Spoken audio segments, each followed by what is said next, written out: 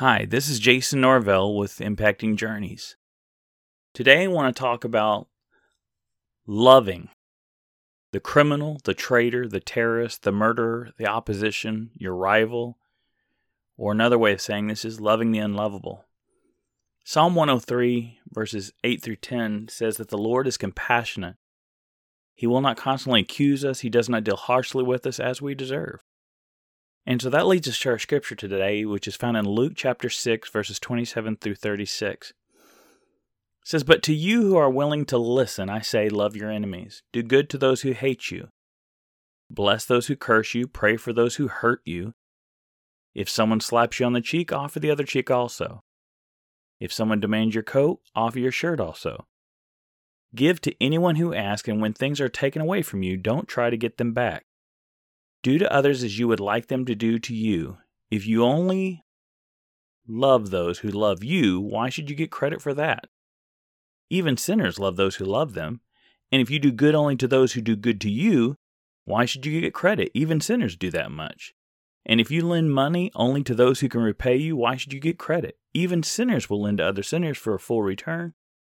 Love your enemies. Do good to them, lend to them without expecting to be repaid. Then your reward from heaven will be very great, and you will be truly acting as a child of the Most High. For He is kind to those who are unthankful and wicked. You must be compassionate just as your Father is compassionate."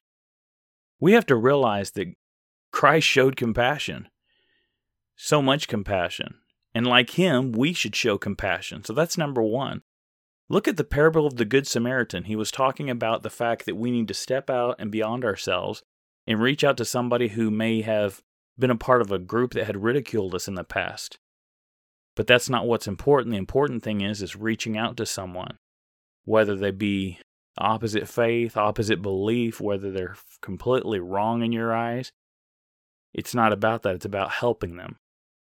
In 1 John, it talks about not merely loving each other, but let us show truth by our actions.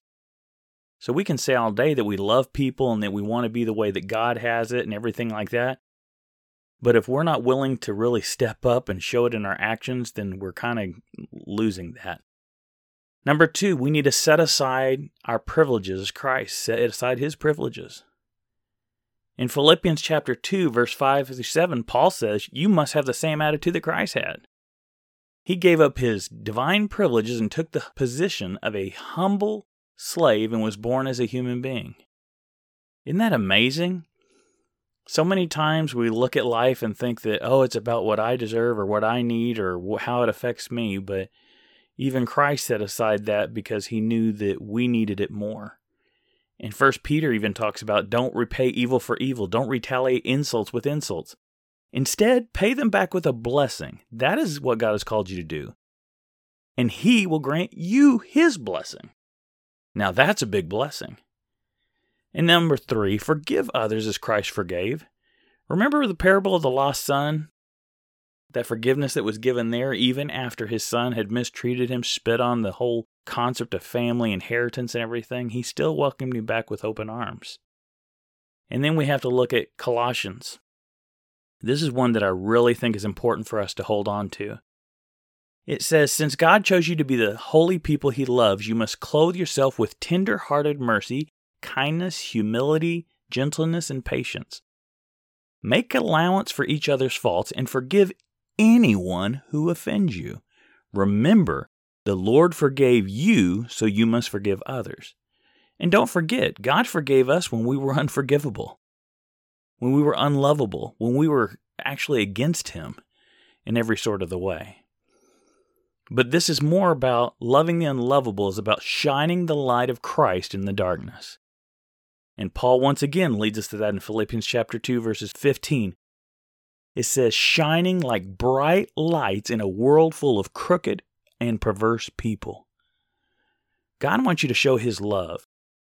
Reach out to people, but remember, reach out in Christ's compassion that He had for others. And that's how you're going to win the lost. This is Jason Norvell.